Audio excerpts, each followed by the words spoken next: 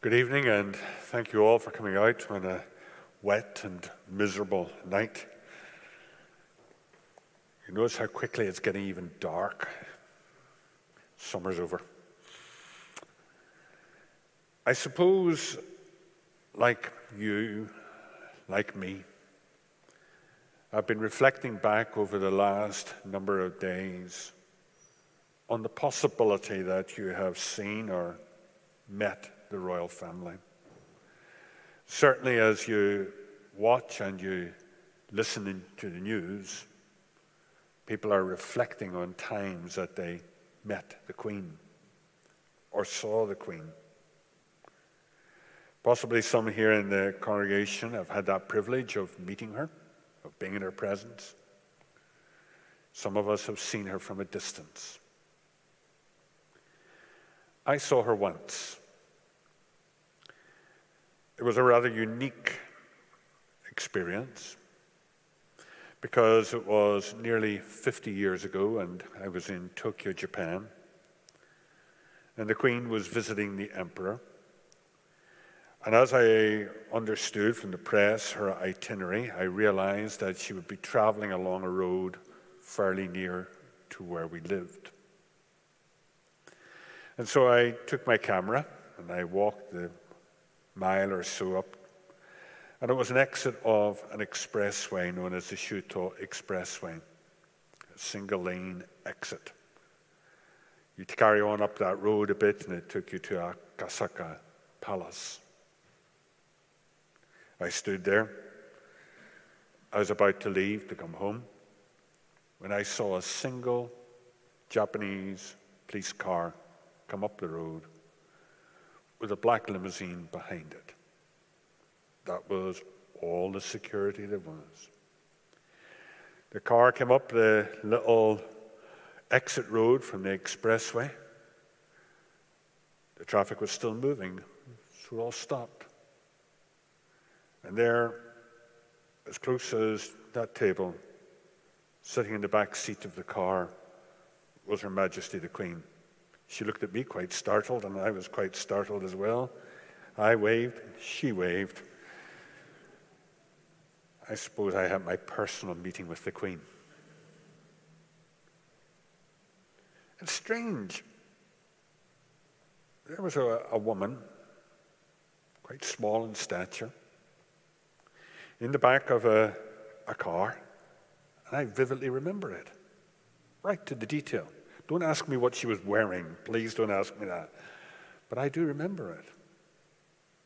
Because you see, it was the closest I probably have ever come to royalty. It made an impression upon me. But Her Majesty the Queen had a favorite hymn. Praise my soul, the King of Heaven. To his feet thy tribute bring, ransomed, healed, restored, forgiven. Who like thee his praise should sing? Praise him, praise him, praise the everlasting King. Isn't that quite remarkable? And here was a woman who ran constitutionally a nation, a commonwealth, and yet there was a greater king. And the hymn goes on to suggest that she would bow her knee to that king. Whenever you go into the book of Matthew in the New Testament, the book of Matthew is quite unique. Each of the Gospels have various themes, but Matthew's theme is the news or the good news of a promised king. The theme is a king. And yet, in that little book, in that Gospel, Matthew specifically directs our attention to the fact that that king is a shepherd. It's interesting that Matthew's gospel doesn't have the story of the shepherds. Luke's gospel contains that. But Matthew's gospel does start with the shepherd. It's hidden in there. It says, "But you, Bethlehem, in the land of Judah, are by no means least among the rulers of Judah, for out of you will come a ruler, a king, who will shepherd my people Israel." And then later on in the book, in chapter 9, the Lord Jesus Christ, whenever he looks out over the crowds, it says he had compassion on them. And this takes us back to what we were considering last week, because they were leaderless. And he had compassion on them because they were harassed and helpless. They were like sheep without a shepherd. And then as you move further into the book, you have an amazing scene which I described to you last week. If you remember the story or the imagery that I gave you of the work of the shepherd in the Middle East in biblical times, that he had a mixed flock. And that mixed flock consisted of sheep and goats. And at times, because of the grazing and the grazing allowances and the sheep on the pasture land and the goats up into the higher hills, he would separate them. And the Lord Jesus Christ says this: "When the Son of Man comes in his glory, and all the angels with him, he will sit on his glorious throne." King. "And all the nations will be gathered before him.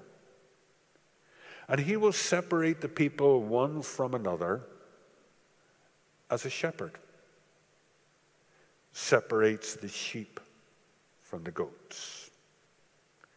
He will put the sheep on his right and the goats on his left." The very imagery we talked about. I'm not going to get into the eschatology and the meaning and all of that. It's not appropriate tonight to get into that. It's a complex area. But what we do see is that the one who is the shepherd, the king, sits in judgment, separating sheep from goats. And finally, in Matthew's gospel, good news of the promised king. Jesus told him, "This very night you will fall away on my account," as he spoke to his disciples. "I will strike the shepherd. The sheep of the flock will be scattered, but after I have risen, I will go ahead of you to Galilee." 4 times. In Matthew's gospel, Matthew specifically links the shepherd to the king. And so you have heard the shepherd king. As I mentioned this morning, Her Majesty allowed her name to be appended to only one publication, and it was entitled The Servant Queen.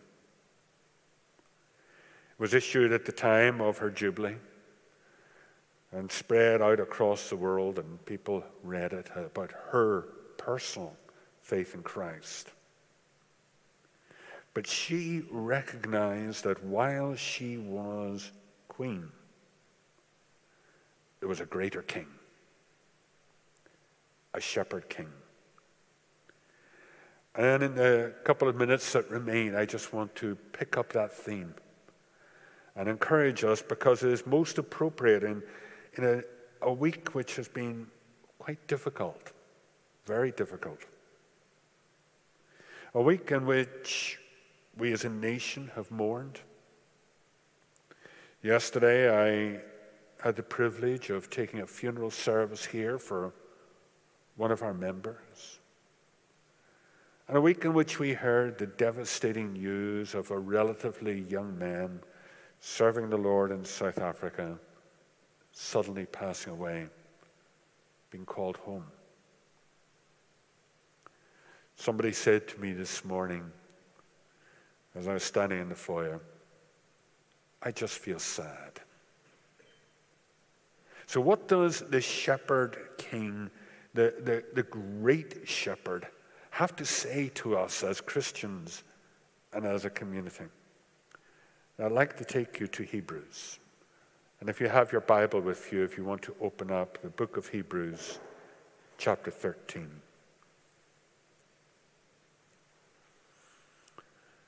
Chapter 13 and verse number 20.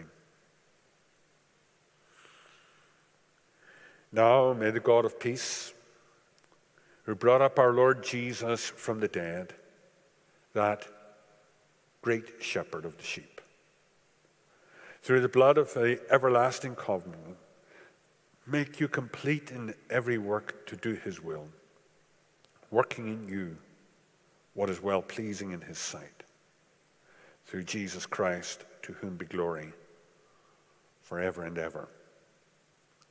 Amen. The great shepherd of the sheep. Remember where we were last week? We said that it is a theme which runs right throughout the Bible. It's almost like a river. My wife and I, many, many years ago, drove up into the hills in County Down and found the source of the Lagan. There it was, just a little bubbling stream.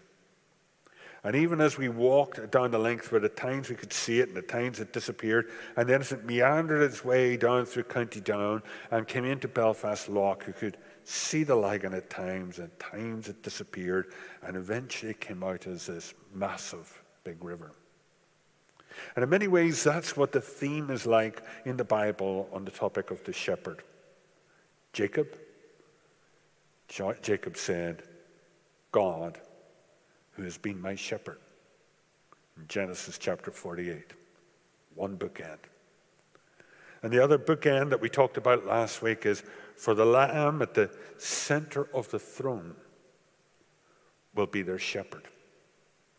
And between those two statements, there is a river flowing, and every so often it emerges and surfaces and then goes underground again, and then emerges and makes its way until it comes to the final point where you have this beautiful cascading volume of water.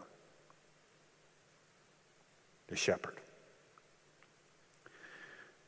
We remind ourselves that the Bible says, and we talked about this last week, that God clearly teaches that he is the shepherd. The Lord is my shepherd.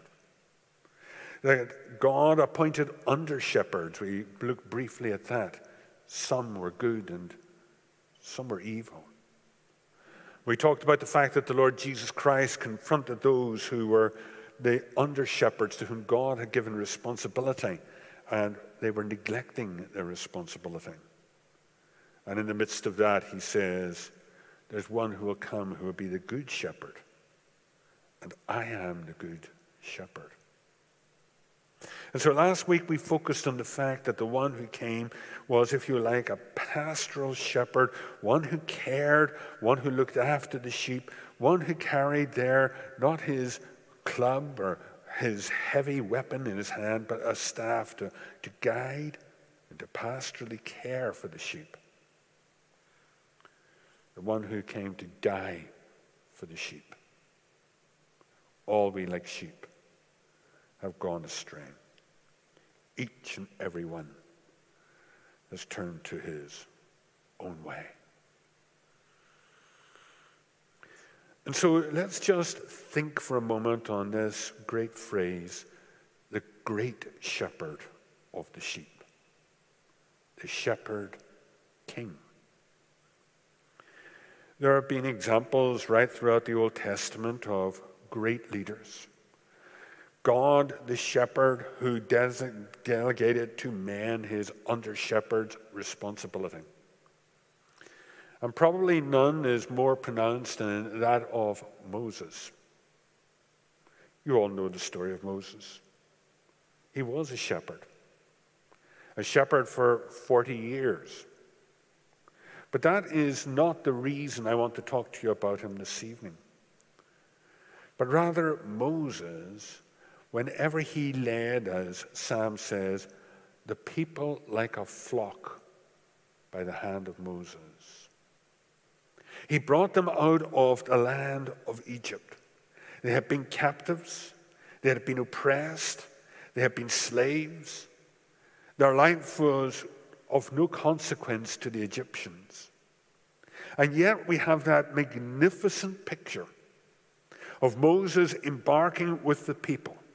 And Moses at the head like a shepherd and leading the people and taking them forward, hundreds of thousands of people, out onto a journey. And right throughout that journey, it was Moses through whom God provided the resource. God spoke to Moses about the manna. God spoke to Moses about the water. God spoke to Moses about the law. And Moses, if you like, are the image of this massive crowd of people walking along at the very head. A great shepherd. But not the great shepherd. A great shepherd. Then we also read that the Lord said to David, "You will shepherd my people Israel, and you will be a ruler over Israel." A boy shepherd. The youngest in the family. One who went out to care for sheep, but one who fought to protect the sheep. He fought wild animals. He beat them back. He was one who was there to protect and to guide and to control and look after that flock. And God said, "You will shepherd my people Israel." And he says, "You will be a ruler over Israel." It's interesting, the phrase that is used for a ruler. It's not a king. It's not even a prince. But it's almost, if you like, an under-shepherd. I, God, am using you. And when we come into the New Testament in the book of Peter, and even in other parts, we find that God today to the church has provided those who are shepherds, under shepherds, not kings, but elders, leaders. And as leaders and as elders, we have a responsibility to care for the flock.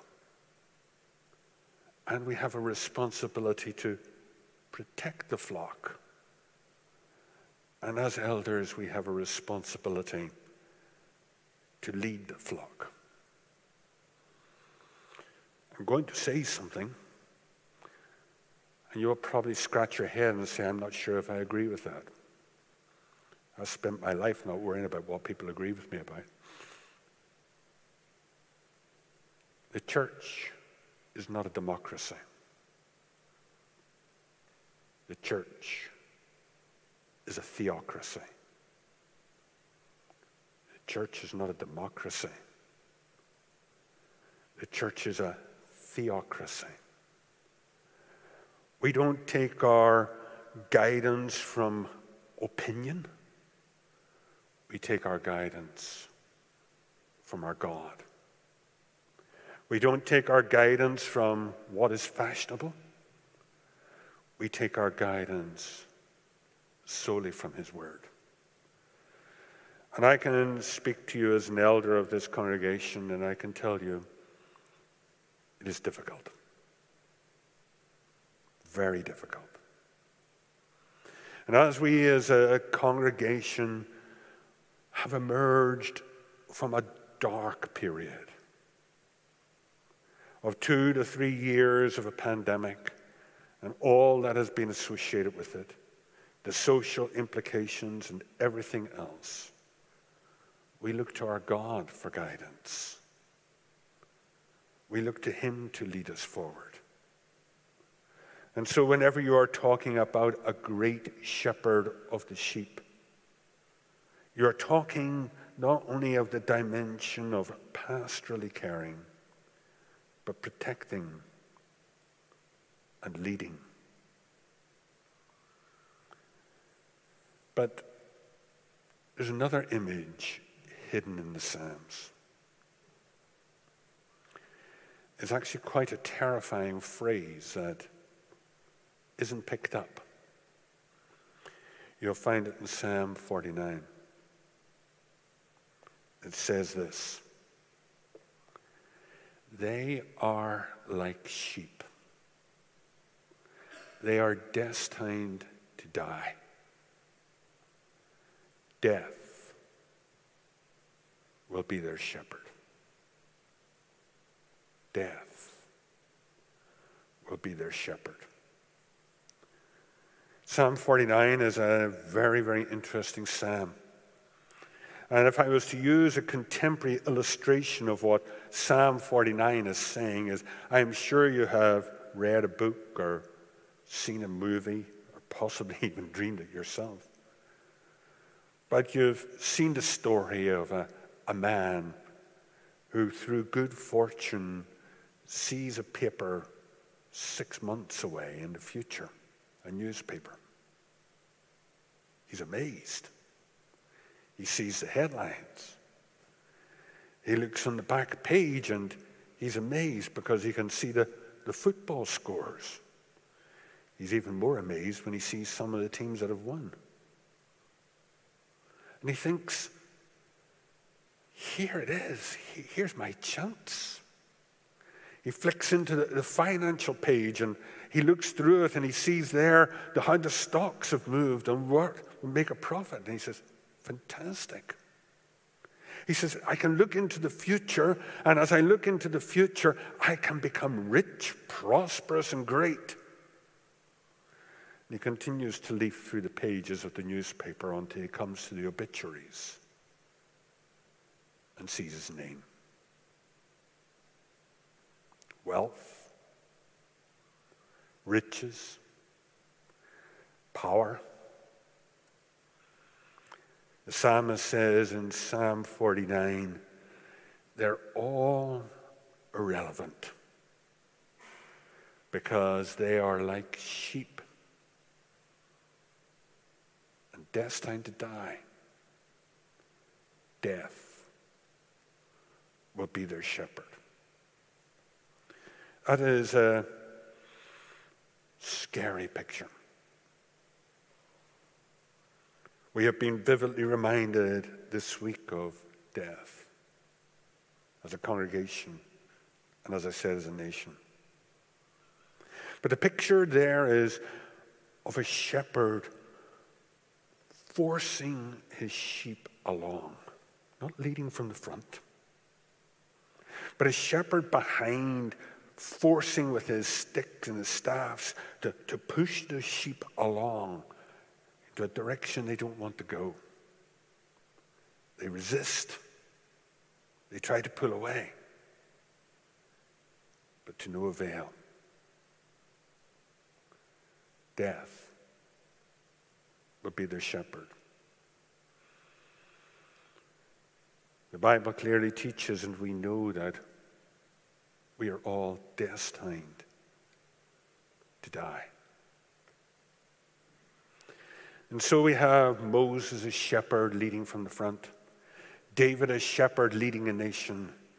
We have the Lord Jesus Christ, the great shepherd king, and then we have this depressing image of death as a shepherd. But Psalm 49 doesn't stop there.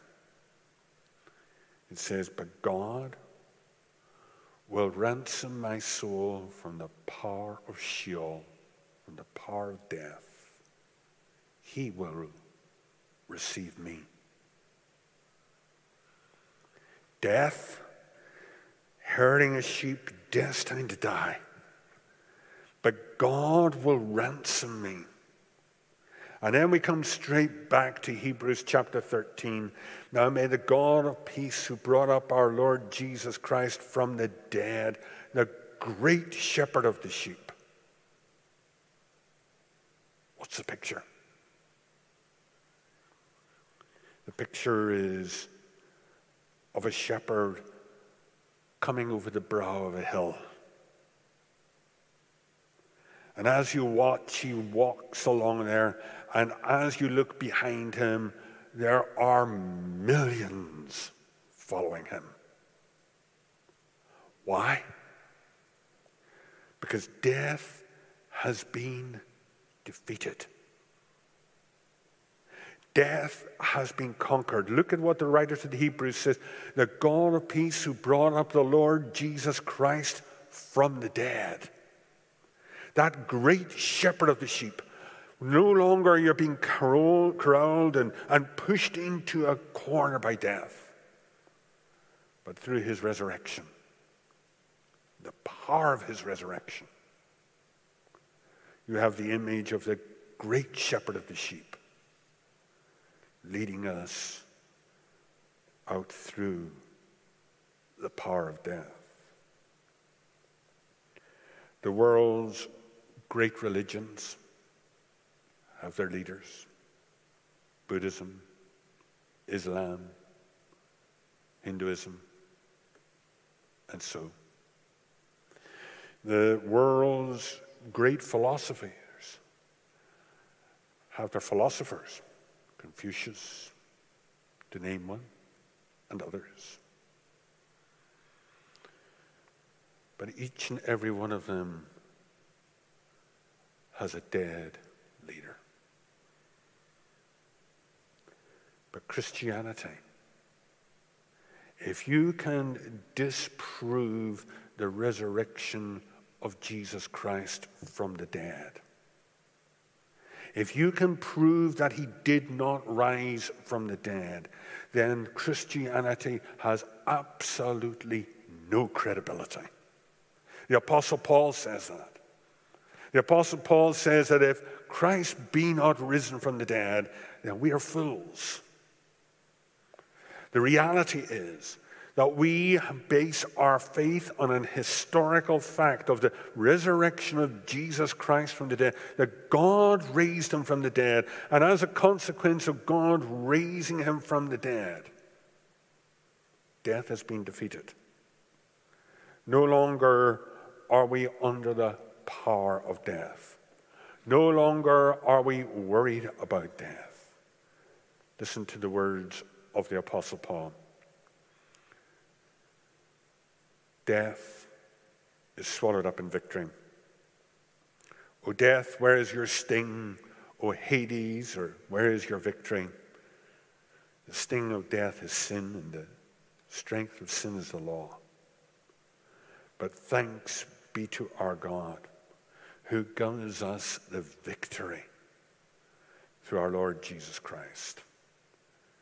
Therefore, my beloved brethren, be steadfast, immovable, always abounding in the work of the Lord, knowing that your labor is not in vain.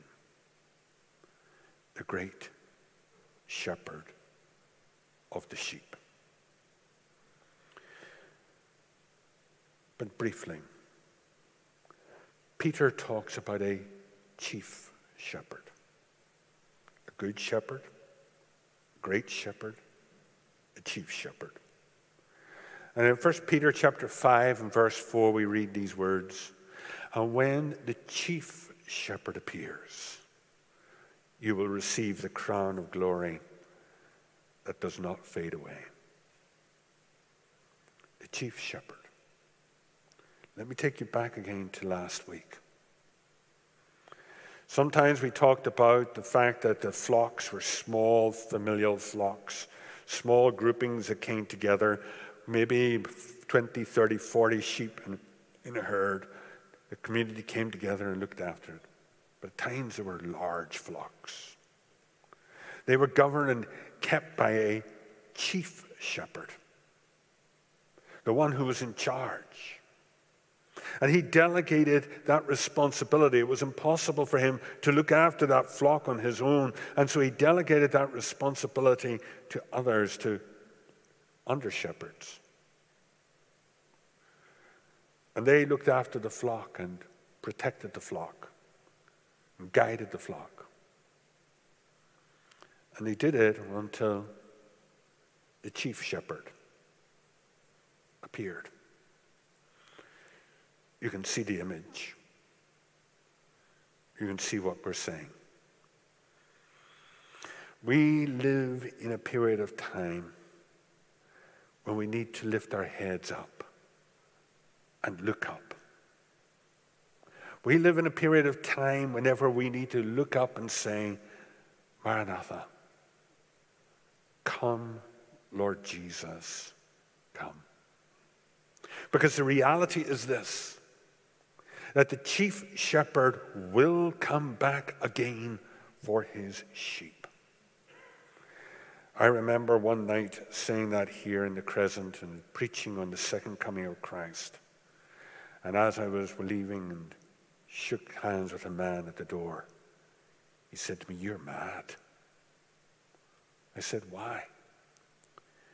He said, "How could a dead man come back again?" The reality is, the great shepherd has risen from the dead. He has conquered death. He has brought the victory. And as a consequence, we are led by him, and death has no more power. It's to be feared. It's not to be made light of. It's not to be laughed at. But we know that he has the victory. But the reality is that some of us sitting here may never see death. You say, what? May never see death. My wife and I were driving home from a funeral, and she said, "You know, David, we really should think about our own funeral arrangements." Great topic of conversation. I said, "It's easy." She says, "Why? What do you mean?" I said, "I'm not going to die. I believe that he is coming again." So with the wisdom of all good wives, she says, "You wouldn't like to just have a backup plan, would you?" But the reality for us as Christians, and Peter says it as well, to live in the light of his coming, to look up and to anticipate it, because death has been conquered and he is coming back again to lead us as the great shepherd of the sheep. Yesterday at the funeral service of one of our members, I spoke on "The Lord is my shepherd." Very, very well known. But there are 3 Psalms, one on each side of Psalm 22, or Psalm 23. There's Psalm 22, 23, and 24. And they're the shepherd Psalms.